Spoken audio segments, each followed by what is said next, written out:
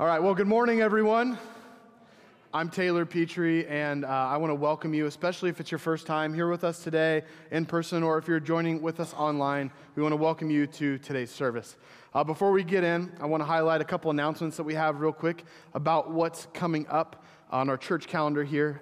April 11th through the 15th, as we lead into Good Friday, Corinne and her team have put on what's called Journey to the Cross.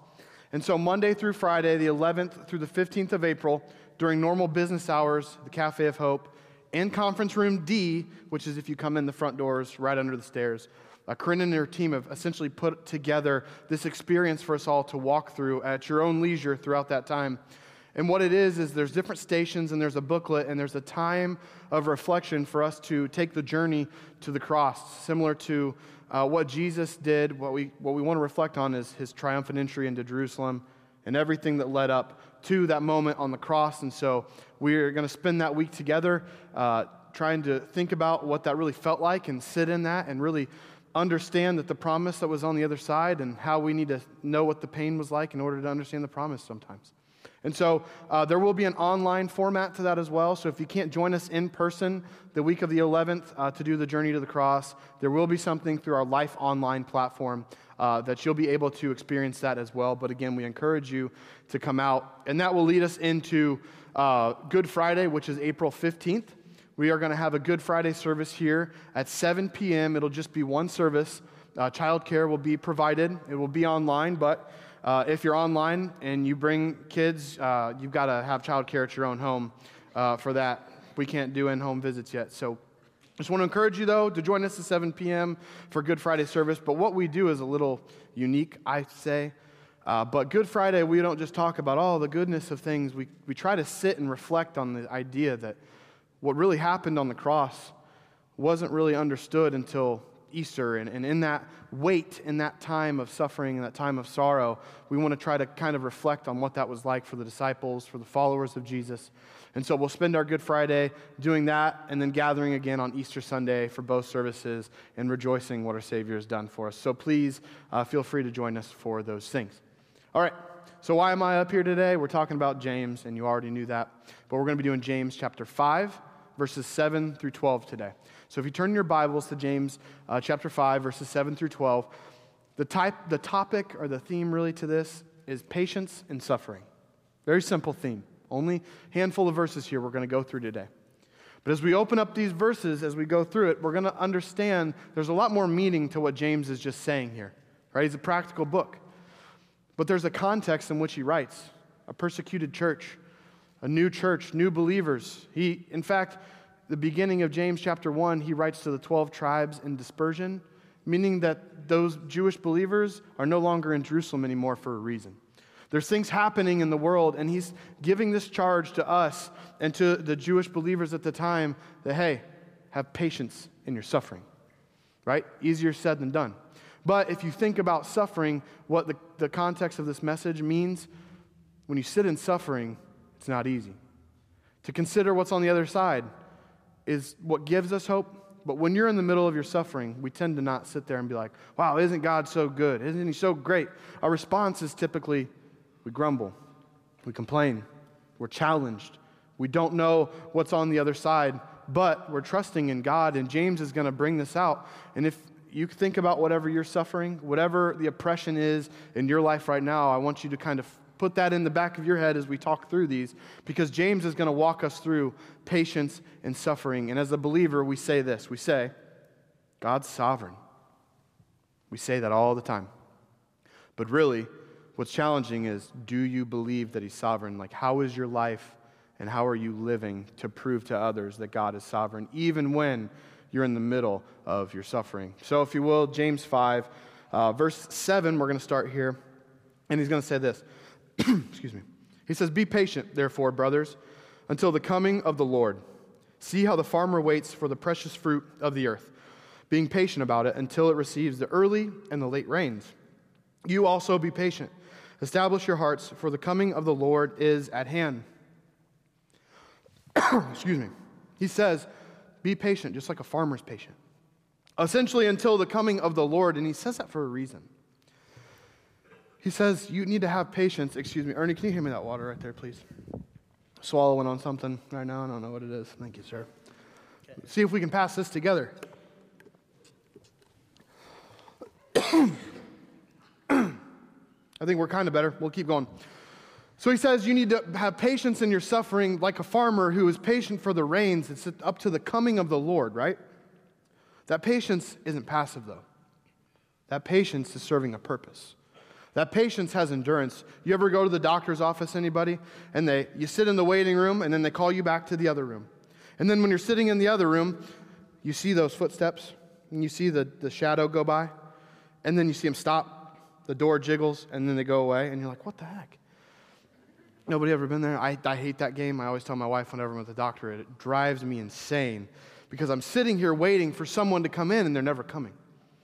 That type of patience isn't what he's talking about, though. There's things we have to wait on, but this type of patience is enduring. This type of patience, it kind of goes with perseverance, meaning how are you going to stick with something even when everything's against you in this world? How are you going to stick with God in the midst of this all, of this suffering? And he uses the analogy of the farmer, and one thing that he talks about has some symbolism in it. The first thing is that the farmer patiently waits on the first or the early rains, which means this. When the first rains would come, if you think about where they're actually talking about, James is writing in Jerusalem or outside of Jerusalem, well, the first rain signified that the ground would be soft enough to work.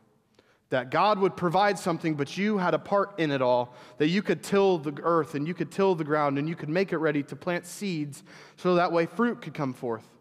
Well, then the second rains essentially meant that through that season that you planted the seed, that fruit is now ripe and it's ready for the harvest.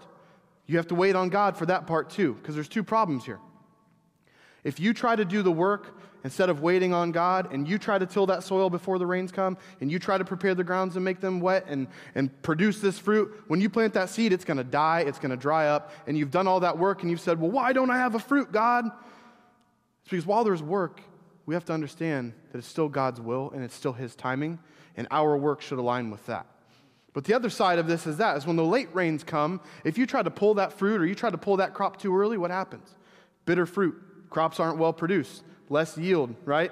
So again, when you try to do something without God and without waiting on God, something else is going to happen. And now you're in the middle of this circumstance and you're like, well, what the heck, man? You were working all along, right? But working with purpose is different than just working and not doing anything and not getting anything out of it, right? So work. But James also talks about this idea that if we're going to be like a farmer, think about the seed that's happening in the soil, right? So when we talk about suffering, when your back's against the wall, when people are bad-mouthing you behind your back for what you believe in, when you're being ripped off in a business deal, whatever suffering you're going through, whatever heartache that is, whatever oppression or injustice that you're going through, you have to understand this. When a seed is planted in the ground, it doesn't spring up right away, does it? No. How many farmers are in here? Man, I am shocked. I thought there was a lot more farmers in here. How many people have a garden? That's way more than first service. Okay. You're from Indiana or you're in Indiana. You need to know how plants and seeds work anyway. So I'm not going to give you too much of a lesson, but I'm just going to say this. When a seed's planted in the soil, there's a process that takes place that you don't see. The seed has to open up. Roots have to go down further, deeper in the dark. It has to take root. And then the seed's going to open up and the sprout's going to come forward. But if a farmer waited on rain and did some work and planted the seed, he would be crazy to think that seed's going to sprout right away. Just like suffering, we have to understand that sometimes God's going to put something down in the dark. Things are going to take place, but just because you don't see the fruit of it right now doesn't mean He's not working in the midst of that. There might be that period in time in the middle of your suffering where you're like, God, where are you? He's still working. You just have to wait on the process. There's still work in the middle of the process, though. The farmer would be crazy, though, to plant the seed, do all the work, and go, not coming up. Let me try this again, and plant more seeds. That doesn't make sense. But think about this. In the middle of our sufferings, what do we do? God, I know what's supposed to happen right now. I don't see it. I've got to do what I've got to do so I can. We try to do more work than we need to be doing because sometimes you got to wait. There's still work. There's still a role. God is still sovereign. However, I think we put ourselves in places we shouldn't even be in the first place when we say, I'm not seeing what God's doing right now, so let me make sure I can. The farmer has to wait patiently, and we too are to wait patiently on that seed and the process that's taking place. And we can't forget about that process because it's very important. It's got to take roots in something, right? But understand, James is saying you have to have that kind of patience. That's the kind of patience you have to have in enduring your suffering. Really easy to say. He says, until the coming of the Lord, because it's at hand. At hand meant it was literally this close. You could reach out, you could grab it. So think about this. Put this, frame this. If Jesus, when he was walking on this earth in his ministry, says this, repent, the kingdom of heaven is at hand. Jesus said that on earth. He said that before his death. He said that before his resurrection. He said that before his ascension into heaven. James, shortly after, writes this. If you think about it, James, written in the late 40s AD, one of the first books of the New Testament, Jesus would have gone through this process of death, resurrection, ascension, roughly AD 33, right? We'll call it 15 years' time. If James is writing 15 years after Jesus' death, the kingdom of heaven is at hand, how should that cause us to live 2,000 years later? It's probably a little bit closer than that now. We're waiting on one thing now. We're waiting on Jesus to come again, and whether you believe it, whether you want to accept it, he's coming again. So how do you want to be found?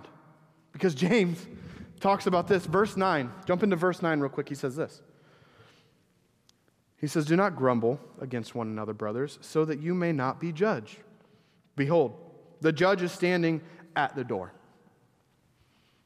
Jesus is coming, whether you like it or not, and he is the judge.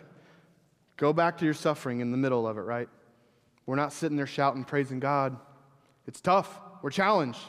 We could shout and praise God, and like we should, it's still, there's something here, and I don't like it. Context of James. Think of what's happening in this time period. People are being persecuted. People are dying. Stephen is martyred at this point. Paul had been converted. James the Apostle is dead. Peter almost died. Jews are fleeing Jerusalem for safety. He's writing to a people that are oppressed. So when you're oppressed, think about it. What's our response? This isn't fair. I don't deserve any of this. This shouldn't be happening to me. I'm supposed to be living for God. Nothing should be happening around me. Why is everything around me going awry? And why is everything falling apart? Jesus told you it was going to. And guess what? If you're grumbling in the midst of that suffering, you know what's going to happen? In my mind, I picture it like this. Jesus is going to open up the doors of the courtroom and he's going to say, go ahead and stand trial. Are you ready? Do you want to be found with that kind of heart? Because he says you're going to stand judgment with it. You're going to stand judgment one day. I'm not going to go into that. We're in Revelation. We can let Mike take the rest of that. You're going to stand judgment one day, Jesus being the judge. The circumstances God handed you serve a purpose. We don't see it. So where is your heart in the middle of the suffering? Because you don't want to be found grumbling before the judge. Super convicting. Really easy to say, but really put yourself in the middle of it all. Nobody said, we're not going to be like, oh yeah, you know what? Yeah, it's okay to whine and complain and to do these things. It's like, if you believe that, is it? Is it justified? Because we say, oh, well, it's just righteous anger. Sometimes it is, but sometimes it's just our own selfish anger. And sometimes we get caught with our heart in a place it never intended to be, and we say we're serving God over here, but when these things happen, this isn't fair though, God. The judge is coming. Are you ready? Because he doesn't want to find you grumbling. He warns us several times. But he goes on in verse 10, and he uses this example of Job. He says, as an example of suffering and patience, brothers, take the prophets who spoke in the name of the Lord. Behold, we consider those blessed who remain steadfast. You have heard of the steadfastness of Job. You have seen the purpose of the Lord, how the Lord is compassionate and merciful. I'm going to kind of put Job here into a condensed lesson so we can picture it as we talk through it. But I do really, really, really encourage you, if you have not read Job, go back and read Job. I'm gonna kind of paraphrase as we go along here, but I think it's important that we can see what's happening in Job's life and why James would present this in this kind of message. So, at the beginning of Job, there's God having this conversation amongst angels, and Satan rolls up on scene, right? And God says, where did you come from? And he says, well, I've been roaming the earth up and around and on it. It's almost like Satan's looking for something to do. Remember, he'd already been cast out of heaven at this point. He's almost looking like he's trying to find trouble or to stir things up. God's first response is, have you not considered my servant Job? Or have you considered my servant Job? He tells Satan, this fallen angel, my servant Job. Why? Because God knows the beginning from the end. He knows the heart of man. He knows where Job is. But this really sets up the whole argument that Satan presents. And at face value, you look at Satan's argument, and I just want to kind of consider what he's saying here, right? Satan says, here's a man who's upright. He's blessed, right? If we look back at the story of Job, we know all these things. He's wealthy. He's got 10 kids. He's got a wife. He's a priest for his family. He's got a hedge of protection around him. It actually says he was the greatest man in the East. Here's Job, wealthy Job, great life. But Satan looks at it and says, but if I took everything from him, he won't worship you anymore. The only reason he worships you right now is because you've blessed everything that he has. But if I took everything from him, he'll curse you. He won't believe in you. What he challenges here, and I want us to consider this. I'm not saying it's right, and I'm not giving the devil an ounce of being right here. Where is our faith? Is it in the gifts themselves, or is it in the giver of the gift? Like, think about this. This is convicting. We often serve God and say, I want you to make me holy, and I want you to purify me, God. Make me the best version of me that you could ever do because I want to serve you. I want you to call me my servant. But when God takes the very things that he's given you, is your faith the same? When God strips you of everything, when God puts you in the middle of these sufferings and he allows it, he permits it, is your faith the same? Is it in the giver or is it in the gifts? Because Satan's essentially saying, I'm going to take all those things and I'm going to prove to you that he's not going to be faithful to you. But God, knowing all things, he says, all right, I'll permit you to afflict Job, essentially, but you can't kill Job. You do what you got to do around him. Now, what do we know about what happened to Job? Everything was taken from him. Job himself was a lesson to angels, but we can look at Job today and look at this patience and suffering and understand that when everything was from him, because, look at life. We have things. These are mine. God, you do whatever you want. Don't touch these. Do not. Job was making sacrifices for his family just in case they would ever curse God one day. He was being faithful and interceding on their behalf. But guess what? God took those things. We can go back on the story of what happened to Job. And we have to understand is that God is sovereign through everything that happens in the midst of Job's suffering. So if today, God took everything away from you, if your life changed radically today, if your well-being changed right now, is your faith going to be the same as when you woke up this morning and came to church? You know what I mean? This is really the question we just have to think about. Because if he's going to do it, he's going to do it. And he's going to permit it. He's trying to use you for something. There is a purpose on the other side that we don't see. James is good about talking about. There's this other side of things. Consider it pure joy. We don't know what's on the other side, but don't forget that moment of where God's still working on our behalf. He's trying to make us into something. We have to patiently endure it. So what happens to Job? In one day, he loses his children and all of his wealth. One day. Think about that for a second. If that happened today, 10 children and all of your wealth gone. But we know the story from beginning to end. God's good, he's merciful, he's compassionate. But he takes your whole family one day, right? Your wife tells you to curse God, essentially. You're afflicted with painful sores. Your friends don't even recognize you because there's so many sores in your body and you're so distraught. Well, your friends come on scene and kind of challenge that faith a little bit more. They start speaking to the reasons why Job is going through what he's going through. They say, you're going through this because you are a sinful person. You must have done something wrong to be going through something like this. They start speaking to God, but guess who's been silent this whole time? God. In Job 1 and 2, we see God talking.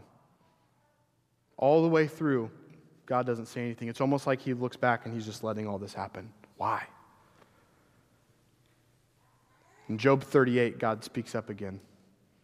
You know when God speaks again? When the ignorance of man stops. When we stop trying to justify why God's been doing something and we try to put it in a box and say it has to be for this. When we can sit back, and James talks about that, quick to listen, slow to speak, slow to become angry, tame the tongue. When we can learn to do this and listen to God and believe that He is sovereign in the midst of suffering, we would stop justifying the circumstances around us and just trust that God has a plan greater than this. And I can't see it right now, but I know He's going to bring fruit because I'm going to be faithful and I'm going to be obedient to Him. That's that. But, where are we in that? Where are we in the midst of our suffering, in the midst of our trials, in the middle of our oppression, in the middle of our injustice? That's the same sovereign God. We sing about Him. We love Him. Everything's taken away from me now. But you know who got the final word in the story of Job? God. Because guess who was silenced? The friends. Job himself. The enemy. And you know who got the final word? God. And you know how he spoke? In a whirlwind.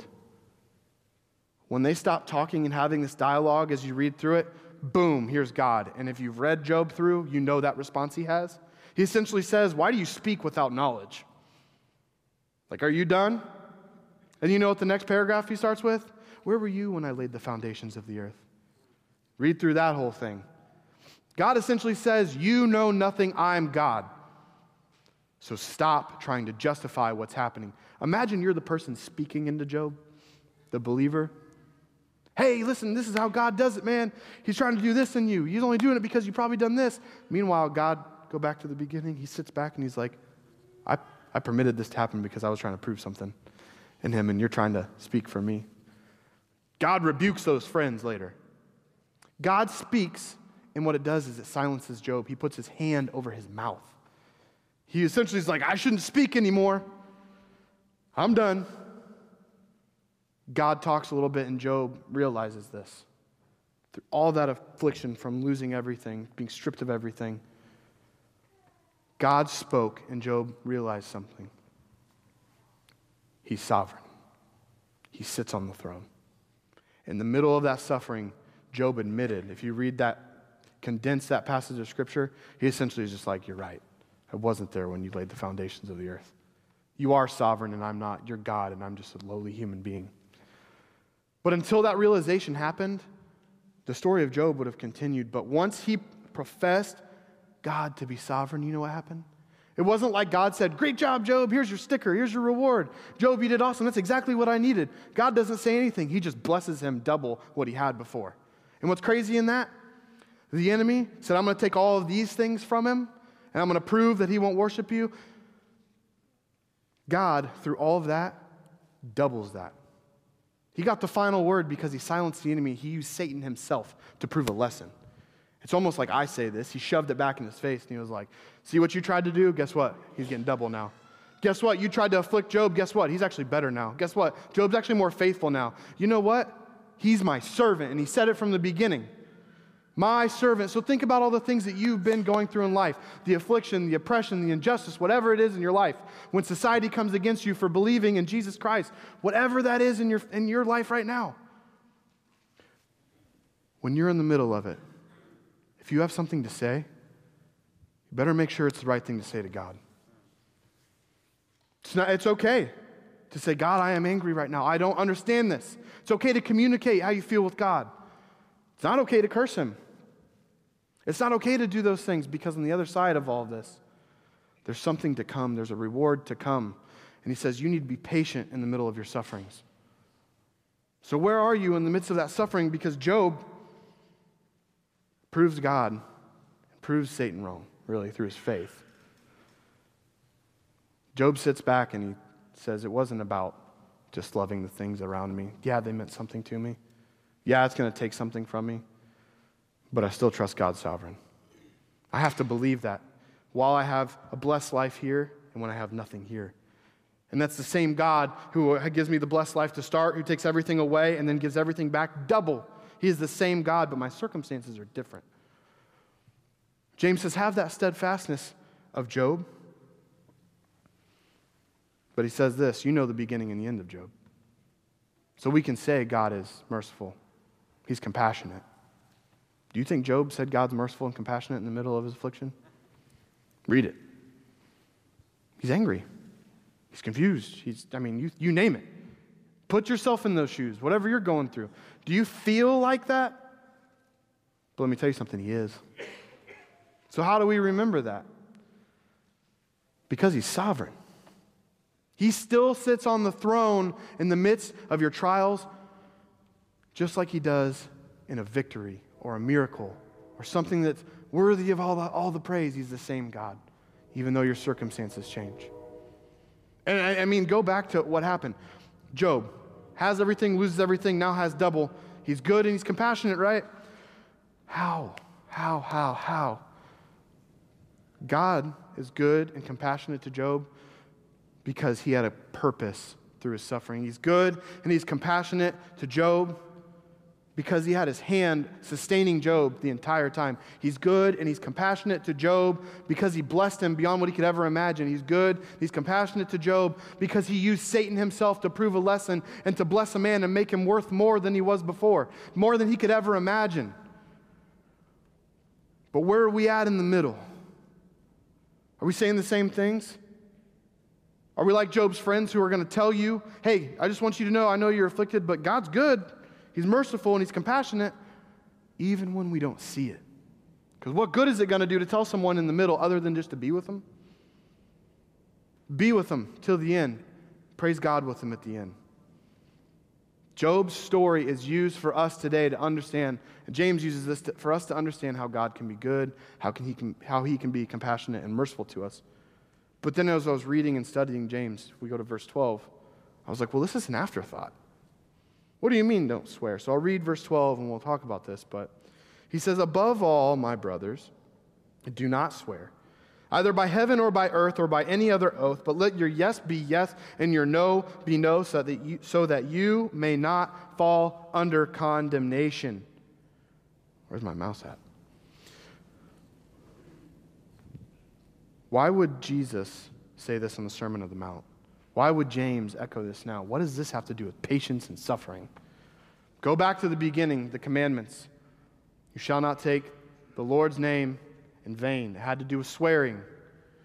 Jesus goes on the Sermon on the Mount and says, do not take an oath, either by heaven or by earth, because heaven is God's and the earth is his footstool. Conflict here. We see evidence of oaths in the Bible. So why would Jesus say don't make one? Why would James reiterate the idea? And how does that even matter to patience and suffering? Because this. When we make an oath, just like the Pharisees would, just because you're not using the Lord's name behind it, think about what's on the promise of the oath itself. So, framing it, Pharisees wouldn't take God's name in vain, but they would take other things and say, I swear by these things, essentially saying, I'm not bound by this oath, but if God's at the center of it, I'm bound by it. If God said it, I have to do it, but because I'm making this, I can just go on my word. It's like doing this behind your back.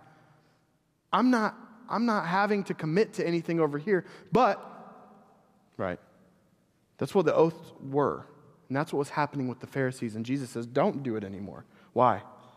Because it has to do with your character. The only reason, think about the suffering right now, the only reason you make a promise to God, God, I promise you that if you just don't touch these things in my life, but you take everything else from me, I will be more faithful to you. God, if you just move right now and you take me out of this suffering, I will serve you with everything I have. God, I will be a witness to all these people. I promise you, if you would just. God doesn't want your promise. He doesn't need it. He gave you one already. The problem with promising God something and trying to make an oath is that you don't have enough character to back it up. The promise that you're talking about says, I will do this if you would just do this, God, like he owes us something. Flip that. The only reason anybody makes a promise today is because they don't have enough action to back it up. I promise I'll become better means you probably just did something wrong and you need to change. The whole reason he says this and reiterates what Jesus said is because in the midst of our suffering, we don't like it. It's the other side of the coin. It's like, I don't want to be a part of this at all. And you know what, God? If you do it, I will. If you do, God, I will. I promise. Like, think about that. Your faith now becomes contingent on God doing something like that in your life when he doesn't even need it in the first place. You're letting your faith deepen and grow by saying, God, only if you do this will I grow. Guess what? You say these are my things, guess whose things they really are? God's. What happens when he takes these things from you? Where's your faith? You go back on your oath because you said, I promise if you do this, but he takes those things, now where are you? You've gone back on your own promise because God took those very things from you. He can do all things. In the midst of our pain, in the midst of our suffering, in the middle of whatever trials it is, in your life, God's going to show you something. And he doesn't need your promise to make it. That's why he brings up this whole idea. If you would just say yes and no, you would have enough character to back it up. And the whole reason that matters is because he doesn't want you to fall under what? Condemnation. Condemnation, meaning you're going to stand judgment for that character flaw. He knows your heart. He's saying the only reason you were ever going to change is if I did this for you, you weren't going to change for anything. Why would you change if that's the only reason you're going to change? What does James hit home? James hit home a lot. We're selfish. I want God. I desire God. I need God. If you do, God, I will. And we make everything contingent upon God doing the work and not us, right? So I'm going to invite the worship team up, and I want to talk about, I was trying to wrap this up and think about, well, what does this really mean for us all? And really, we say you have patience in the midst of your suffering. We say it over and over. So what if I'm not patient? Well, we read, it says, lest you not fall under condemnation. If I am patient, what's to come? Because we know there's the crown of life to come. The other side, things are to come. We read what's happening to Job. Maybe something happens on earth, but ultimately you have something for eternity that you would never have. If God's going to test your faith, if he's going to grow you, he's going to do it. Nobody wants to admit that that's what they need to go through, though. Is God sovereign in the middle of my sufferings? How are we living it and showing other people this? Because understand the process of purifying gold, right? Go back into Peter. He talks about suffering a lot. The process of purifying gold meant you took an ore or a rock with metal, precious metal inside of it, and you melted it. You brought it to its melting point. You extracted the metal from it through this fire, through this process, and you start skimming off what they call dross, or the impurities from the rock, so that you can have a pure piece of gold. In the middle of your suffering, God's going to take you from one state, and he's got to put you into another, and the only way you can go through it is when he tries you, and he removes things from you, and he removes the impurities from your life. And if you want to be faithful and you want to be found pure and complete and blameless, like James talks about, he's got to take something from you. It doesn't necessarily mean people, but maybe it does. It doesn't necessarily mean monetary things, but maybe it does. Maybe it's something with our own pride or our own ego. So what's God showing us in the midst of our sufferings that we need to let go of so that he can really purify us? And how are we being stewards and obedient to what he's trying to remove? Because God is sovereign here and he's sovereign here, and we have to believe that no matter what. As I was writing this message, I've always said whenever I'm talking about James, something comes up. And I thought it was just going to be the correlation between this whole judgment piece, and we're in Revelation, and how that all worked out. But Friday I was rereading through Job just to kind of, study a little more, look into it. And I'm sitting at home and I'm on my laptop. And I hear my wife scream, and she goes, Doug's in the road. And if you know Doug, our pug, he's always in the road because he's pretentious and he's spoiled. And so I hear her scream, and I'm like, okay, whatever, just get out of the road, Doug. Okay, we do this all the time. And then I hear a shriek, not from my dog, but from my wife. And I know this is a trivial matter, but just bear with me because I want you to understand this. I hear my wife scream, Doug's dead, and she brings the dead dog to the front door of our house. This dog's been with us for 8 years. He's been with her while I was gone on deployments. They were emotionally really connected. I know there's a difference between dog and humans. Some people will argue with me, see me after service, but I understand that he still meant something to someone, and he played a role in our family. And now there's a void. And I remember, I'm reading about Job, and it says, the first thing God did is he takes his wealth from him, his livestock. And I'm like, animals. Boom, my dog's dead. I'm like, ooh. And I get outside, and I look into my wife's eyes, and I get down on my knees, and she is a mess. If she's hearing this right now, wherever she is, you probably hear her crying. She's an absolute mess. And in my head, you know what I'm saying to myself? God's good, he's merciful, he's compassionate. God, he's good, he's merciful, and he's compassionate. How can I give him glory? Because that's all what all our sufferings are meant to do in life. It's to bring God glory. Where's the glory right there when I'm looking my wife in her crying eyes, and I've never heard her cry like that in a very long time? And I'm like, God, I don't know what you got to do. And I'm not saying I had the perfect response, but I had like a little come to Jesus moment with it. So my daughter, if you know her, she's 3 and she's curious. She has a little stool in our house, and she likes to wash her hands and help us cook and make eggs and do all things with her stool. My 3-year-old daughter puts a stool in front of the door, and she's looking out through the window like this. And my wife's holding a dead, bloody dog. And I'm trying to comfort her. And in my head, I'm like, God is good. He's merciful. He's compassionate. God, I need to use this for your glory. And I don't know what to say right now. So I told my wife, I've got to go in and I've got to talk with Ren. I've got to go tell her. I'm not going to lie to her. I open the door, and Ren goes, Daddy, Dougie's dead, isn't he? And I'm like, yes. And I'm like, God, what am I going to say to her? How do you justify this to someone? She doesn't really know, but she knows. She sees my wife crying. She says, Daddy, I'm sad. And I was like, ooh, okay. So I got both my girls in my house who are down, and my 3-year-old telling me she's sad. So I get down on my knees, and I look at her, and I'm like, Rennie, you know why you're sad? You're sad because you loved him. And you had a heart for him, and you know what? You get to remember Doug forever. I said, but you know what's even greater than that, Ren? Is that when you love someone that much in your heart, you'll tell them about Jesus too, because they'll never die. And you'll get to show them forever, and they'll be in eternity with you forever. And I'm like, oh, geez, like I just used my dog's death. My wife's literally still outside bawling in a mess, holding the dog. And I'm telling my daughter this, and I'm like, God, you get the glory. I'm going to teach my daughter that even in the midst of death, that feeling she has in her stomach and in her heart, I want her to share that with other people, because I know she doesn't want to lose people. I don't want to lose people. None of us want to lose anyone close to us. But if we believe that and it mattered that much, we would share who Jesus is, even in the midst of our suffering. So how is God good? How is he merciful? And how is he compassionate?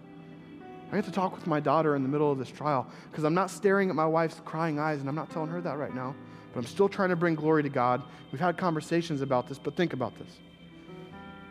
If you talk to my wife, she's going to break down today. If you say anything about the dog, everything, feeding one dog now, not feeding 2, all those things come up. She believes it, but she's struggling. But I also got a phone call the next day from a friend whose grandfather was having a stroke, or had a stroke. He just lost his dad in January. And he's like, dude, why is it when you talk about James, something happens? And I'm like, well, what's going on? He's like, so I get a phone call. This was yesterday. He goes, I get a phone call that my grandfather had a stroke. You know what his response was? He said, he asked his wife and another volunteer while they were here decorating for children's ministry, he says, can we pray? His sister was in a different location, got on her knees and prayed. The response was different. God, why would you allow this to happen again in our lives? When he got to his grandfather's house, the ambulance was there, sitting outside. He walks in, Grandpa's sitting in the chair. He's fine. He's like, didn't you have a stroke? Grandpa gets up, walks himself to the bathroom, says, I'm fine, walks himself to the ambulance, goes to the hospital. They do tests on him. We know you had a stroke, but we can't find anything.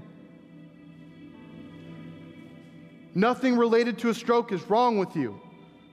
You had one, but we don't see it. A miracle takes place. When I'm looking into my wife's eyes and I know she's in pain, and I'm like, God, you're good, you're merciful, you're compassionate. It's the same God who's healing someone who just had a stroke. Even though my wife, she's in a pit with something happening in life, and there's a testing, somebody's over here praising God. And you know what? It's the same God on the same throne. Do you believe that? That's what I want us all to think about. Somebody right now is going through something that you pray to never go through. Somebody else is witnessing a miracle and praising God because He's sovereign. He's not different in your life than He is in your life, than He is in your life, than He is in your life. He's the same God that we all serve. And when life is different, you know what? Sing a little louder. God deserves all the glory in anything. In the midst of our suffering, James says, patiently endure this. I know you're not going to see that seed come up right now, but don't forget what God's doing in the dark right now, because He's always working, and there's something happening on your behalf. I need your obedience. I need your faith, and I need you to prove to other people that I am sovereign. So will you stand so I can pray for you?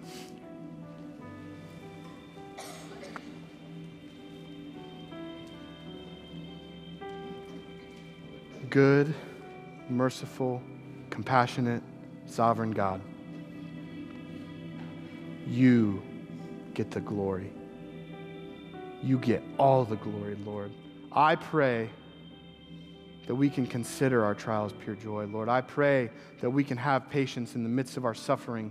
I pray that we don't manifest things on our own, that we wait on you, but we do the work that you're calling us to, Lord. Let us be called your servants. Let us not grumble, Lord. Let us trust in your promises. We can't keep our own, God. You're the promise keeper.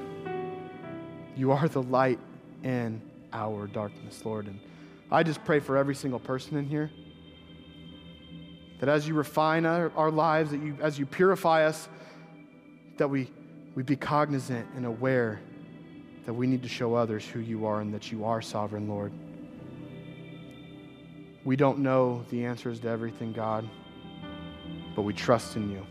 We don't wait on the why to believe in you, God. We believe in you now. We believe in you forever. And let our faith have the endurance to continue on to the coming of the Lord. Until you come again, Almighty God, we pray that you would call us your servants, that we would be found faithful, Lord. We love you, and it's in Jesus' name we pray. Amen.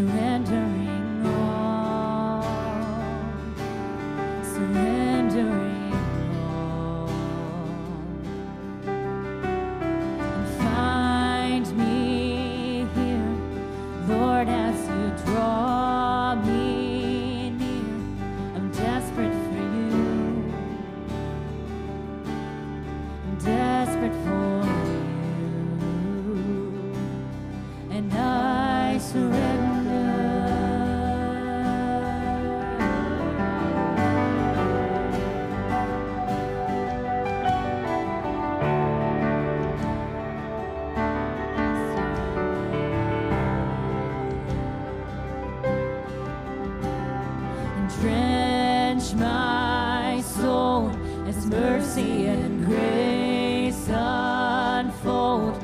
I hunger and thirst. I hunger and thirst. With arms stretched wide, I know you hear my cry. Speak to me now. Speak to me. I surrender.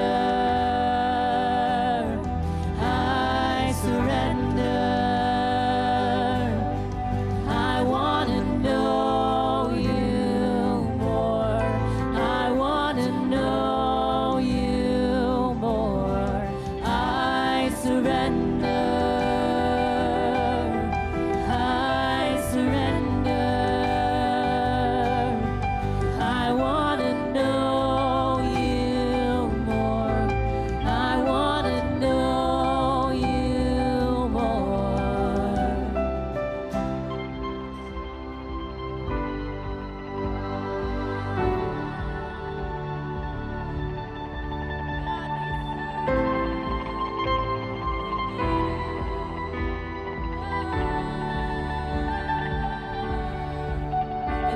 like a rushing wind. Jesus, breathe within. Lord, have your way. Lord, have your way in me. Like a mighty storm, stir within my soul. Lord, have your way. Lord, have your way in me. Like a rushing wind, Jesus, breathe within. Lord, have your way. Lord, have your way in me. Like a mighty storm, stir within my soul. Lord, have your way. Lord, have your way in me.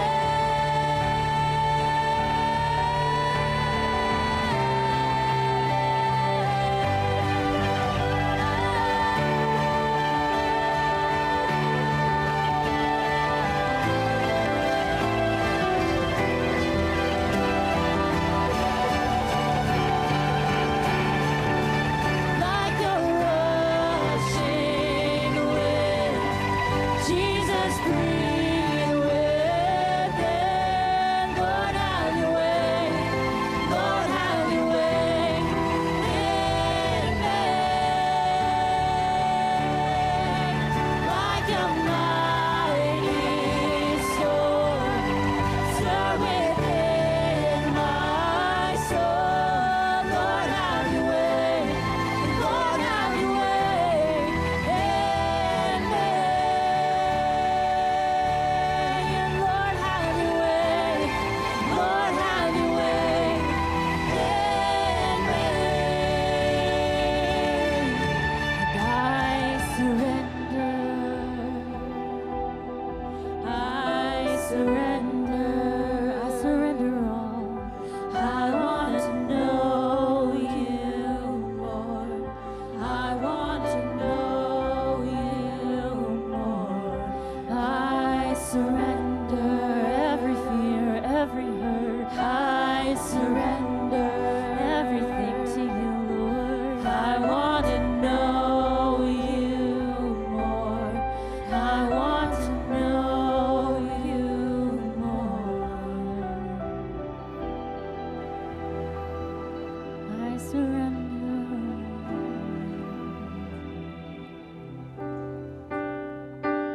We've got one more song for you guys this morning. And just like Taylor said, we are not going out in sorrow. We are raising a hallelujah. Let's sing this out this morning. I raise a hallelujah Come on, sing it out. in the presence of my enemies. I raise a hallelujah louder than the unbelief. I raise a hallelujah. My weapon is a melody.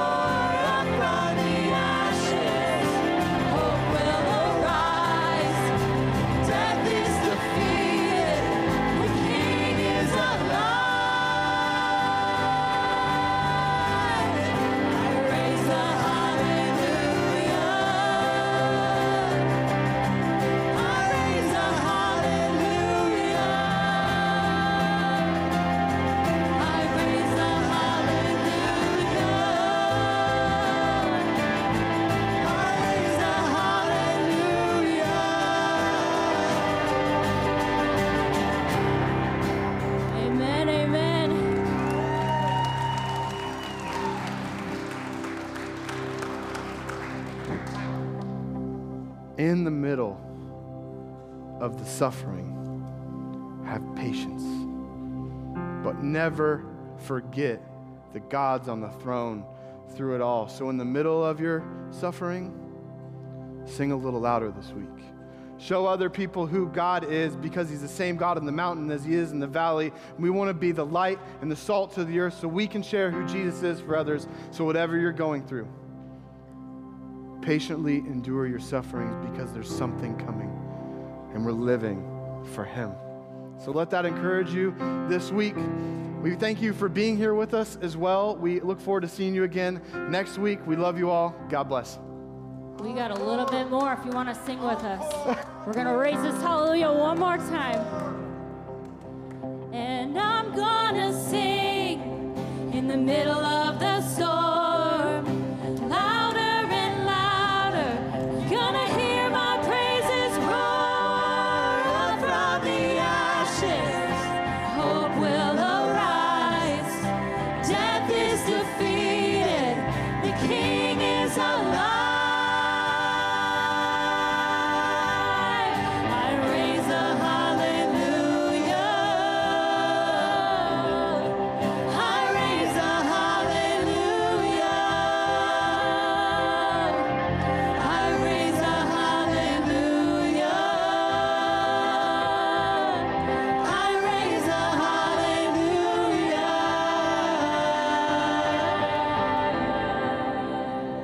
Amen. Thank you guys for being with us this weekend. Go in peace.